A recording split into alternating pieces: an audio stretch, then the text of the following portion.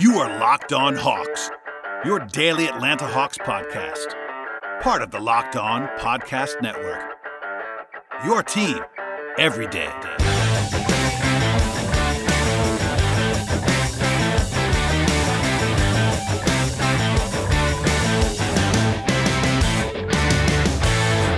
Hello, friends, and welcome to episode 725 of the Locked On Hawks podcast. I am your host, Brad Rowland. It is Thursday evening. We are in between games here, but there was enough news and a couple of mailbag questions that I wanted to get to, a couple of good ones, so I appreciate everybody that sent some stuff in over the last week or two when it comes to the mailbag. Those ended up being NBA draft-centric, so the second half of the show will be draft-centered after the break, but until then, some injury updates and some newsy kind of stuff, and here we are on the podcast. Thank you for listening as always, and by the way, please click the subscribe button if you would not mind doing so. Okay, we'll dive in now. The big quote-unquote news on Thursday was an update on Dewayne Dedmon's status. He, of course, missed the game on Wednesday with an elbow issue, and the team announced that he had a non-surgical procedure on his right elbow. He's already been ruled out now officially for 3 more games. That means the total of 4. The Brooklyn game on Friday, the Portland game on Saturday, and the Memphis game on Monday. He'll be reevaluated on Monday, so he's out for 3 games for sure. The earliest possible return would be next Friday in Washington, D.C. against the Wizards. As always, and it's kind of a running joke now, but reevaluation does not mean return, and I always say that on the podcast, but it's still true.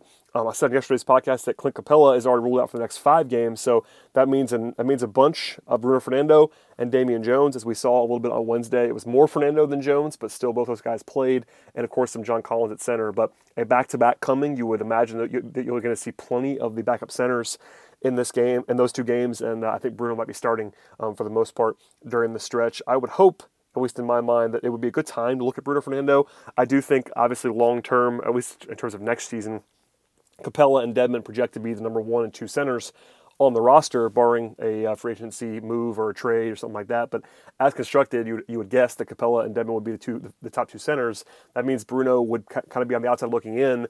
And while he was a second-round pick, so it wasn't like the investment was massive on Bruno Fernando, the Hawks thought enough of him to trade up and use this year's second-round pick to do it, and I still like him, as evidenced by what Travis Schlenk was saying on the broadcast yesterday during the game on Wednesday. So it's a good time if you want to spin it positively to look at Bruno Fernando and see how he looks during the stretch, because it'll be tough to evaluate him after everybody gets healthy, because I'm not sure he's going to play a whole lot.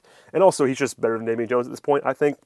And also, clearly, the Hawks signed him to a 3-year deal. Talking about Bruno Fernando now, whereas Damian's going to be expiring this year, so there's every right and every reason to look at Bruno Fernando over Damian Jones. We'll see how much those 2 guys play. But in terms of a grand takeaway here, Dedmon being out is not great for the Hawks in terms of winning games. 3 very winnable games at home, teams that the Hawks can certainly knock off if they play pretty well in their own building on Friday, Saturday, and Monday. But without Dedmon, things get a little bit more tiresome, a little bit more difficult for everybody involved. Obviously, we saw a lot of this Hawks team with Fernando and Jones as the primary centers early on in the season when there was injuries to Alex Len, etc., and the results were not fantastic during that run. So the team is better with Dedmon on it and available to play than it is without him. And obviously with Capella, it'll be even better. But Dedmon is not like a star, but he does change things for the Hawks in a positive fashion. I think we already kind of saw that in a small sample size here. So not great in terms of winnable stuff, but we'll see how much Dedmon's elbow is affected moving forward. But I would guess, obviously the 3 games are now official, but beyond that, he could be out into the next weekend as well. So we'll keep an eye on that stuff and update you as things come in. The other fallouts from today in terms of updates and stuff like that, there was some injury stuff with Kevin Huerter. Huerter is officially listed as probable for the game on Friday with left adductor pain, but Lloyd Pierce referenced the fact that he's been dealing with some groin issue over the last little bit. Not terribly surprising in my opinion, given the way that he's been playing the last 3 games. It's been pretty rough. I talked about that on yesterday's podcast if you missed it. A deep dive into the game on Wednesday that I recorded from State Farm Arena after the contest. But Huerter was pretty bad in that game and the last 3 games overall. People have been focusing on his shooting over that stretch, which I'm not really worried about at all. I think, to put it kind of plainly, his shooting is the number 1 thing that I do not worry about with Kevin Huerter. There's little things, I guess, that you would talk about with his aggressiveness as a 3-point shooter, but since January 1st, it's 41% from 3, and for the full season, 38%. That's his career figure as well, and if Huerter's going to do that, I don't worry about his shooting really at all. The other parts of his game, you could certainly question a little bit. The secondary creation has been a little bit sort of on and off at times. He's not been playing with a ton of physicality, et cetera, et cetera. I think he's not been playing with a ton of force just in general, and that can't happen long term with him defensively. I think I would say for the most part in his career, he's been underrated by some people. I don't think he's good defensively right now, but I do think that there's this perception of him that he's just absolutely terrible that I don't agree with. But the last couple of games, it's been pretty bad, and he can't be that bad playing alongside Trae Young. He's going to have to be a average-ish defender for this to work long-term as a starting two guard, so we'll see how that fares with Herder, but he definitely needs to improve again in the line, being more physical in general. But I do think, and I want to point this out now, he had his best month of his career in January, so I think there's a little bit too much panic at the moment, and that kind of transitioned into something that I wanted to say out loud. Got a couple questions about the young wings in general, and I don't want to take one of them, but I'll lump them all in together here. And some questions about, I would say, during the last few weeks, Reddish has obviously been good the last few weeks, but building up a lot of questions from early on in the season on Reddish, and then Hunter had a couple of bad stretches, Hurts had a couple of bad stretches, so people were just in general kind of frustrated at different times with those three guys, and I understand that to a lot of extent, because if you dive in, I get it, but I would encourage everybody to not get too low or too high on these guys until we kind of see where the real level is. It's just early on all of them. Even Herder, I know it's year 2, but it's still year 2 on a 21-year-old guy. I'm guilty of this too, particularly in the middle of the season when you're paying really close attention. I know a lot of Hawks fans are. If you're a listener to this podcast, you probably are a pretty diehard Hawks fan, and I appreciate that. But living and dying on every game with rookies and second-year guys, it's going to be challenging, and it's really kind of hard to keep things in perspective, but I would definitely encourage you to go ahead and try to do that. For example, Reddish was not, obviously never going to be as bad as he was in October and November, but there were still people out there that were calling him a bust and doing silly stuff like that, just kind of overreacting. I talked about how bad he was because he was that bad, but I also made sure to point out always on those podcasts in October and November that it was never going to be this bad, and he was a rookie, and he got a late start and missed the summer, all that stuff. And I think, you could also be guilty of kind of overrating him now, maybe. I'm not saying everybody's doing that, but he's been playing very well now for a couple months. But it's one of those things where once he got it going, people assumed that was going to keep going and keep improving linearly, and growth is not linear, something I talked about a lot on this podcast in the past, but that's something to keep in mind as well, is that Reddish is playing well right now, but early on in the season it was the same thing. Kind of the same thing for Hunter. He's not had the same highs as Reddish has at times, but Hunter's had a few 20-point games. He's had a few explosive moments, and obviously it's a little bit different for him. Honestly, he might even get more of it because he was a top 5 pick, and at the time, if you're listening to this podcast for a long time, you probably know this and remember this, but I cautioned all summer long to not treat him like a top 5 pick as a rookie because he was not a traditional top 5 pick. He was not a guy who was an elite talent. The Hawks overpaid to try to get him, and it was a fit thing, and he was a good prospect in that class, but in general, Hunter was probably never going to be a star, and people treated him as such. I think the hate's gone a little bit too far on him at a few different times right now. And, there's been some times this season where he's been frustrating as well. I think his defense has not been as good as it should be so far, and that's been a disappointment to some degree, but I think in general, getting too low on him would be a mistake. And then you get into Herder, the third of the three guys, and I think it's a little bit different in year 2. I grant you that. The sample size is bigger, but he's played 124 career games. That's basically, less than 1.5 seasons, or about 1.5 seasons of play, and there was some injury stuff with him a couple different times now. He's been pretty bad, obviously, the last few games, but I think he had the best month of his career in January, and that was not very long ago. And by the way, Kevin Herter is 8 months younger than DeAndre Hunter, so it's just something to keep in mind there, that like guys like Trae Young and Kevin Herter, I know they're in year 2, but they're very young. Trae has spoiled everybody, I think, by being just so good.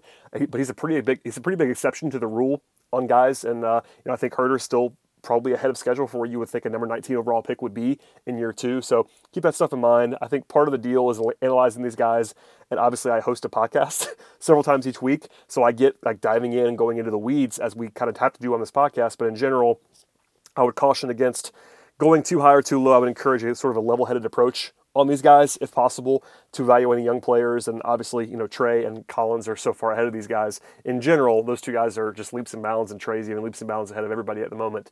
But the three wings, I don't really worry about. Obviously, there's a discussion, and a healthy discussion to be had about how good they can be in the future, and how much of a sort of locks that they all are to be in the rotation, to be guys for the core of the future. But at the moment, the core is 6 guys for me. At this moment, it's the 5 young guys that are always discussed, and Clint Capella, and that's still the case. I would just say try to keep things in perspective as I read. I saw a lot of the questions that I was getting were basically either super low on one of the wings, and it was kind of funny to see how sort of all three of them represented. And I think it's just a good time to go ahead and take a step back and just say, like, look, there have been highs and there have been lows, and you can prefer and be higher on certain guys and lower on certain guys and value different skills. But I think they all bring different things to the table. Herder is the best offensive player at the moment, pretty clearly with his shooting. Reddish is the best defensive player at the moment. I think Hunter has that varied skill set where he can play the 3 and the 4, and obviously he's still a rookie. So lots of positives if you want to focus on them. If you want to be negative too, I get that. I promise I do.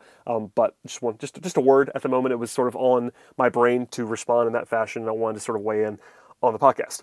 Okay, before we get to the break that's coming, I do want to quickly update you in advance of the game on Friday. Trae Young was homesick for practice on Thursday. Speaking of Trae Young being the exception to the rule and being fantastic, he's obviously been ridiculously good. I tweeted about that a little bit on Thursday morning, just how ludicrous it is to look at his numbers right now for the season. And he could go back and look at the tweet for the specifics, but his offensive profile is just absolutely unbelievable. And I know I try to say it all the time, but I'll say it again now. He's just been an absolute revelation this year offensively. But anyway, he's sick right now and listed as questionable again for Friday's game with the same flu-like symptoms that he was listed as questionable with on Wednesday. He did, of course, play on Wednesday and played pretty well. We'll see if he's able to go here. He's clearly still sick. Damian Jones also on the injury report with flu-like symptoms as questionable. So if he can't go, the Hawks become very, very shallow at center. You're looking at Vince Carter maybe playing some backup power forward and maybe some center in that spot. Obviously, you still have Collins and Fernando, but one less body to deal with if you have Lloyd Pierce there. And of course, Herder is listed as probable. Bembry is still out. Capella is still out. Labissiere is still out, and Dedmon out, of course. So a short bench for the Hawks, getting back to their roots from earlier in the season when they were. Basically, I know it's bad on the injury front when I have to chop down the injury report to get it in one tweet. That's usually a pretty good indication there's a lot of injuries going on, and that's the case for Friday's game. By the way, that game, still no point spread at the time of this recording, but the Hawks will be hosting the Nets. The Kyrie Irving lists Nets in that game. I think Brooklyn will probably be a slight favorite given the Hawks injury report and the fact that Brooklyn has a better record and all that stuff. But I would say a winnable game, and we'll come to you with a new podcast after that. Okay, we'll go into break now, and we'll come right back with some NBA draft talk to finish off this podcast.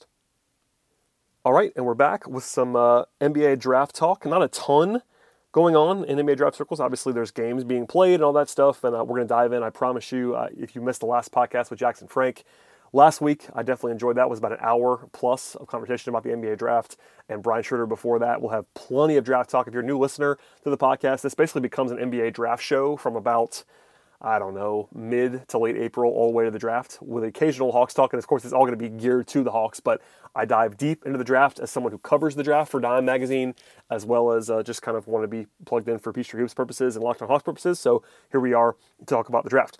A couple people have been asking who I take number one in the draft right now. Not a full-fledged question that I'm answering right now, but I'm going to sort of dive in a little bit to it at the moment. Before I get into that, I've mentioned it a few times on the podcast, but I'm going to have a big board like everybody else, but I think tiers are more important, frankly, especially in a class like this that's pretty flat and not great at the top.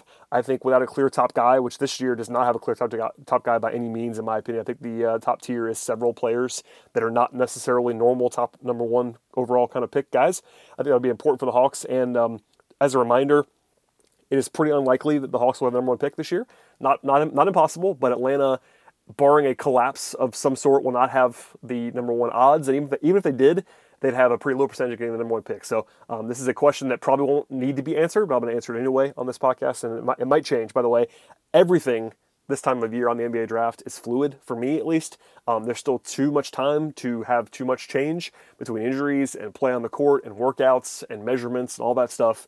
It is still fluid. I have tape to watch. I've seen all these guys play, but there's always more tape to watch. I've not seen every minute of every game, so I'll be diving in, and my opinions will definitely shift, so don't hold me to anything I'm saying now. That's just kind of the rule at this point in time in February. But with all that said, number one pick is going to be interesting, so I'll answer that stuff now as to who the Hawks would take if that was me. We'll talk about the bigs more in a minute, but I wouldn't take any of the bigs for the number one pick if I was the Hawks. That's not because of the situation with the roster. It's probably a small part, maybe a tiebreaker part. I do think that Onyeka Okongwu from USC is perhaps the best player right now of anyone available in this class, but he's still a 6'9" center, and I think I pretty actively devalue the position of center right now because, unless you're an absolutely elite prospect. I just don't love taking centers in the top 5 with the way the game is played right now. And the Hawks, of course, have a good center already on the roster in Capella, plus Collins, etc. So, tiebreaker-wise, I would say this. If you valued Wiseman or Okongwu as the number 1 pick in this draft, if you personally thought that they were a clear number 1, you just take them anyway. I don't think that, which makes it easier for me to pass on these guys at the moment, but we'll come back to that in a little bit. But that's why I'm not talking about Wiseman and Okongwu in this conversation. So at least with a pretty small list for me. At the moment, if I was the Hawks, this is a Hawks-only discussion, there are 3 guys I would consider at number 1 overall, and they're Anthony Edwards, LaMelo Ball, and maybe Killian Hayes. He's sort of the third of the 3, but because I have more. Honestly, a lot of that's because I have more to watch on him. But there you go on those 3 guys. Before I say anything else, I'd be trying to trade this pick if I was number 1 overall, and that's going to be for almost any team in this class, but especially for the Hawks. I think number 1 overall, I would be putting the for sale sign out.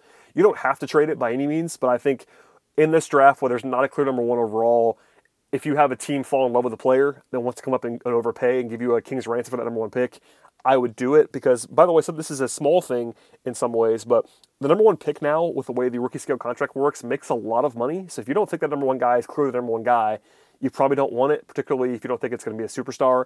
And there are guys with star upside in this class, but if I had the number 1 pick as the Hawks or most teams, I would be trying to trade it. Just want to put that on the record right now.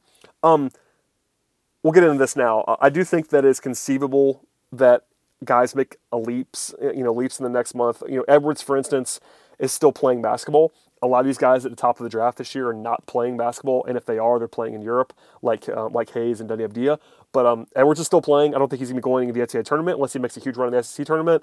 But it's tough for me to put him number 1 overall. It's just interesting to me. We'll come back to that in a second. Hayes is still playing, by the way, but I don't think he'll be a clear number 1 option. And I think Ball is intriguing, but he's not playing anymore right now, so it might change. But I think it's tough to get him to a clear number 1 overall. So those 3 guys are in the mix. But I would be surprised between now and June if I have a number 1 guy in their own tier. I wouldn't be. It's not impossible, but and something can change. But I think based on what I see in this draft right now, there's not going to be an absolute dead bang clear number 1 for me. With all that said, trading down would be smart, I think, and we'll come back to that if we need to. To answer the question directly, though, I would take Edwards at this moment if I was the Hawks. I don't love that, I'll be honest with you. I think on a different team, I would consider Ball even more, and I think Ball might be number 1 for me. He's the closest to me. I think those guys are 1-2 on a big board, like a non-Hawks, just general NBA big board for me. It would be Ball or Edwards and some order at 1-2. I'm going back and forth on those guys. I think Ball is exceptionally talented, and the upside's very high. But as a sort of tiebreaker at the moment, because I think those guys are in the same tier for me, as a tiebreaker, I think the fit will be a little bit tricky for Ball in Atlanta. His lack of shooting, he's a point guard, I think pretty clearly a point guard at the NBA level, and his lack of shooting, playing with Trae Young, the fact that LaMelo needs the ball in his hands to be his best optimal self, and Trae does as well, I wouldn't cross him off, and I'm not crossing him off the list at any point. I think if you had the 4th pick, if you're the Hawks, and Ball was the best player available, you just take him. But I think I'm knocking him a little bit for that if I'm the Hawks, because the fit is not great. Edwards necessarily isn't perfect either, but we'll come back to that in a second. Hayes is maybe a surprise inclusion. I think people are split on him a little bit. I know that most Hawks fans, and this is not a criticism, by the way, have not seen him play because he's playing in Europe and he's not playing college basketball, and most people don't turn, even if you do watch some highlight stuff, if you want to catch up on players for draft purposes, people don't usually watch that stuff unless they're paid to do it until May, or at least, or June. So Hayes, I will tell you now, is a good prospect. He's gotten a lot better this season. I like his feel for the game quite a bit, basketball IQ-wise. He's a good athlete. He has good size, 6'5". I think he might be a point guard first at the NBA level, but he's also someone who has enough size and I think enough shooting to play with Trae if you had to do that. I think he would be heavily in consideration for me if the Hawks drew like the 4th pick or the 3rd pick. He would be right there in the mix for me, but not quite on the level of Edwards just now. Maybe in that tier, but I would go with Edwards over Hayes. And again, I said this before, but Edwards is not a traditional number 1 pick. I will say that again. Not a traditional number 1 overall pick. For instance, I would have him behind a couple of guys in the last 2 drafts at the same time in their careers. I think obviously he's not the same class as where I had Zion last year or where I had Luka the year before. I think, even if you wanted to be generous to Edwards, he would still be behind guys, even at the college level, he would have been behind guys like Trae Young, guys like Jaren Jackson, guys like John Morant last year. Guys like, I think I would have had him in a similar place as RJ Barrett, who I didn't love last year in the draft, for instance. He would have been in that same kind of tier with guys like DeAndre Ayton and Marvin Bagley. Like, he's not a terrible prospect, but Edwards is not someone who is a dead bang number one overall pick. And the last few years, there have been a lot of consensus number one picks who are elite talents, going back to Ben Simmons even, and Zion, and of course Luka, who didn't go number one but should have, et cetera, et cetera. It's just one of those things where, I think Edwards is a good prospect, but in a normal draft, he'd be talked about going like fifth, not first. Again, for instance, I would have probably had him third last year, but that would have been a pretty tepid third because I did not like anybody at that spot beyond the top two last year. I think I finally ended up with like somewhere in the Jarrett Culver, RJ Barrett range at the end of the process last year, but that tells you all you need to know about this class. That I would take Edwards at number one right now, but that's not a huge endorsement at the moment. I think, for instance, to bring it home to Atlanta, Trae Young was a better prospect, and Trae was someone who was divisive, but probably a consensus like top 6 prospect in that class for the most part. And even then, I think he would have been ahead. I think everyone in that draft that went in the top 6 or 7, other than Mo Bamba, who I was not a fan of, I would have had ahead of Edwards. And that includes guys like Bagley, who haven't been great in the NBA so far. But, I still, as a prospect, Bagley was probably a better player than Edwards. Positionally, Edwards is more interesting in a lot of ways, and that's what it comes down to, frankly. Because, we'll go into this now as we transition. The one question I'm actually going to answer, I know this is sort of a mailbag, but it's not even a mailbag. I promise you it is. It's just a bunch of different questions. This is the one that I'm actually going to read out to you and answer in transition here. It comes from Mark, who says, I saw you discussing the top of the draft and talking about players that the Hawks could take. My question is, are there any guys that are on the top of mock drafts that Atlanta can basically ignore? And that was the question.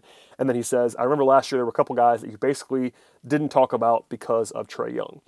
I've alluded to this before. I'll say it again a bunch of times, I'm sure. But in general, my general approach to the draft is that best player available is the right thing to do, particularly at the top of the draft in the majority of situations. Now, the exception to this, for the most part, is if you have an established star-level player at a position. And I think Trae Young qualifies for that pretty clearly. And beyond that, Trae being a one-position player, obviously Trae Young is a point guard, and that's kind of what he is. He's not really position flexible. Whereas like on the wing, if you had a superstar wing, that guy can usually play more than one position. If you have LeBron or you have whoever you want to say as your Kawhi Leonard or whoever you want to say is your number one wing player, that guy is a little bit more flexible. Whereas Trae Young is a point guard and a point guard and a point guard and a small point guard at that. So it's a little bit more difficult to build around that guy. But at the same time, it's also makes your choices easier in some respects because you kind of can cross guys off at least to an extent. I mean, there's always a point where you would take a guy. Like if I evaluated, I'll use Cole Anthony as an example right now. If I evaluated Cole Anthony, who I think is a point guard that's not a great fit with Trae Young, if I had him as the best player in this draft, if you're the Hawks number one, you just trade it. I think you kind of have to trade it if you thought that. But if for some reason there was a world in which trades were not allowed and you were picking second or third and the guy who was the best player by far on your board was a point guard, I guess you just take him. I wouldn't love that, and maybe you take him to trade him or whatever you want to do. But there is a point where everybody is on the board. But I think in a more practical exercise, last year my example of this would have been, obviously we talked about this a lot before the draft, but I pretty much, not definitively, but I pretty much realistically crossed off Kobe White and Darius Garland last year for the Hawks because I thought they were number one point guards. Smaller point guards who were not going to be great defensive players. I couldn't imagine a world where those guys were playing with Trae Young on a full-time basis. So maybe not crossing off, but severely downgrading them as a result of that. And because of that, they were not really in my discussion. And I think the Hawks kind of agreed with that at the end of the day. So the only definite thing that I would do there is point guard. So, we'll see what happens there. But Young is the only guy on this that qualifies for me. And because John Collins is position versatile, you can't cross guys off who are 4s and 5s because Collins can kind of play both, and that's very helpful for you. So for me, the only 2 guys that I would say I think you have to ding that are like consensus lottery picks are Cole Anthony and Nico Mannion. Anthony's out of UNC, Mannion's out of Arizona. I just can't imagine a scenario where the Hawks would take them with a top 8 or 10 pick in this class just because of the position thing. Opinions do differ on this, so it's just me talking, but I think both those guys are point guards. Neither has great size. They both need to have the ball in their hands. Defensively, it'd be pretty untenable to have either one of them with Trae Young on a full-time basis.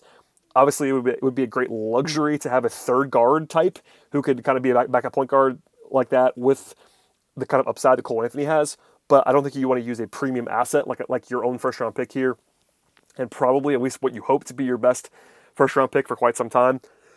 Using that on a third guard option is not ideal for the Hawks. So I would not necessarily cross those guys off, but I would knock them down quite a bit to answer the question. The other thing that people have been asking about that kind of applies to this is the center spot. Obviously, it gets a little bit interesting now with the Hawks investing so much in Clint Capella. I know they didn't trade a ton for him, but he's under contract for 3 years. He's being paid quite a bit for those 3 years. Not a ridiculous amount, but certainly starter money. And he's young enough to where he should be functional for all that time. I know he's injured right now. He's still a good player. And you have Dedmon for next year as well, which is a smaller consideration, but still he's on the books for you. I think center is a position, taking things full circle to where I was a few minutes ago on the podcast, where I don't love personally investing a top pick unless you're going to get an absolutely elite talent. I think both James Wiseman and Onyeka Okongwu are very good prospects, and I think I would have them both as like top 8 guys, top 10 guys in this class. But for the Hawks, it gets more interesting. We'll come back to that in a second. But I think Okongwu is a substantially better basketball player right now than Wiseman, which I'm sure people that have been watching mock drafts and not much else would be surprised by that in some respects. But if you kind of take the temperature of people that are in the draft evaluation space right now, I think if you're trying to do a mock draft of what the league thinks, Wiseman would be ahead of Okongwu. But if you just talk about what actual on-court stuff is right now, Okongwu's a better player. He's just not he doesn't have the measurables. So Wiseman, without going too deep here, is 7'1", with a 7'6" wingspan. There are people that think he has Defensive Player of the Year upside. If you thought that, I would understand taking him at the top of the draft. Okongwu is smaller. He's 6'9", but he's been incredibly productive. He's been really one of the only freshmen that's been as good as he was supposed to be, or even better than he was supposed to be in the college level. He's just going to be a good NBA player. I'm not sure how good he's going to be, but he's going to be good. With that said, I wouldn't use a top 3 or 4 pick on either one of them right now if I'm the Hawks. Part of that's fit, and part of that is that I wouldn't have them that high. Okongwu is that good of a player, but fit-wise wouldn't be ideal for the Hawks. I think they'd have to be the only remaining player in a tier if you're the Hawks. So, for instance, as an example here, if the Hawks have the 7th pick in the draft, which is definitely a plausible outcome after the lottery, if the Hawks pick at 7 and the only guy that they have left in their top remaining tier is Wiseman or Okongwu, you can, and I think probably should, take that guy at that point in time. Now, will Wiseman be there? Probably not. And Okongwu, we'll see. But again, I use a lot of ifs there. You have to have A, that guy has to be available. B, you have to, if you're Travis Schlenk, you have to evaluate that guy as the best player remaining in the draft by a considerable margin. Not in the same tier, but you have to have that guy in their own tier for me to take a center at that pick because of the fit stuff. You have to keep those guys on the board, for instance. So if my top tier is 6 guys, or my second tier is 6 guys, and it's Okongwu's the only one left, I think you have to take him, or you have to trade the pick or whatever you want to do. But you wouldn't necessarily just have to pass on him. I think it's not ideal, obviously, to use a top 10 pick on a guy who probably won't start for you for a while, considering you have Capella on the roster. But he's a movable piece. We'll see what happens there. So I would not cross off the centers. I think realistically, it doesn't seem likely the Hawks will draft a center in the top 10, but it is not impossible by any means, and we'll talk more about that in the future. I would be pretty surprised though if I was actively endorsing Wiseman, because I think Wiseman's going to go in the top 5. Based on what I've heard around the league, I'd be pretty surprised if he did not go in the top 5. And if you're the Hawks, based on where my board is, if the Hawks have a top 5 pick, it would not be Wiseman. So we'll come back to that if necessary, but I feel like it's way more likely that the Hawks would end up with Okongwu than Wiseman, but we'll see what happens. Overall, I think the only guys that I would even consider, crossing off are Anthony and Mannion. Even then, those guys are not going to be as high for me in a big board setting, even like outside the Hawks as some. I think Anthony is divisive. He's not been very good this year, but he still is a high-end prospect. I would still probably have him closer to 10 than I would to 5 at this point in time.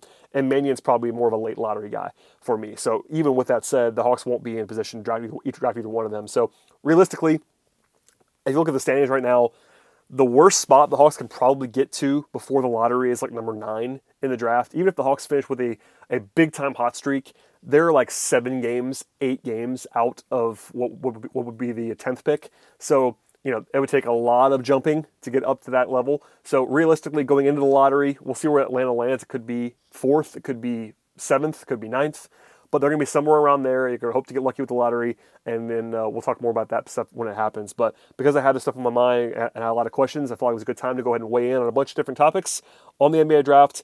I think we'll see what happens, but I'm interested in these guys. We'll have plenty more. We'll have mostly guests, but I'll have some solo shows because I'm doing the research as well. I don't want to fully rely on guests to provide the information. It is my podcast. I like you guys know what I think every once in a while. So I like some prospects in this class. The top is not great in this class, but I do think the actual, unfortunately for the Hawks, they don't really have a first round pick at this point, or a second rounder that's a top tier pick.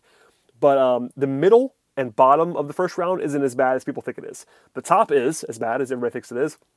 But when you hear bad draft, for me in this class, that refers to the top of the draft. And I think it is a bad top of the draft. But if you get into the middle and the bottom half of the first round, it's a pretty normal class. There are guys that I really like that you can get in the 17 range or the 12 range if you want to reach a little bit on a guy like Isaac Okoro if he's still there, etc. Or Sadiq Bey. The guys that I really like in this class. But we'll see. Plenty more draft talk to come, and hopefully that wasn't too long-winded. I know I went a lot longer than normal on a solo podcast, but hopefully you guys enjoyed it. And again, we'll have a new podcast on Friday after the game against Brooklyn. Probably from the arena. There's a lot of concert stuff happening this weekend, or event stuff happening in the arena this weekend, so I might be back at home after the game, but I will be in the building for Friday and Saturday, so stay tuned. Please subscribe to the podcast and tell a friend. We'll see everybody after the game on Friday.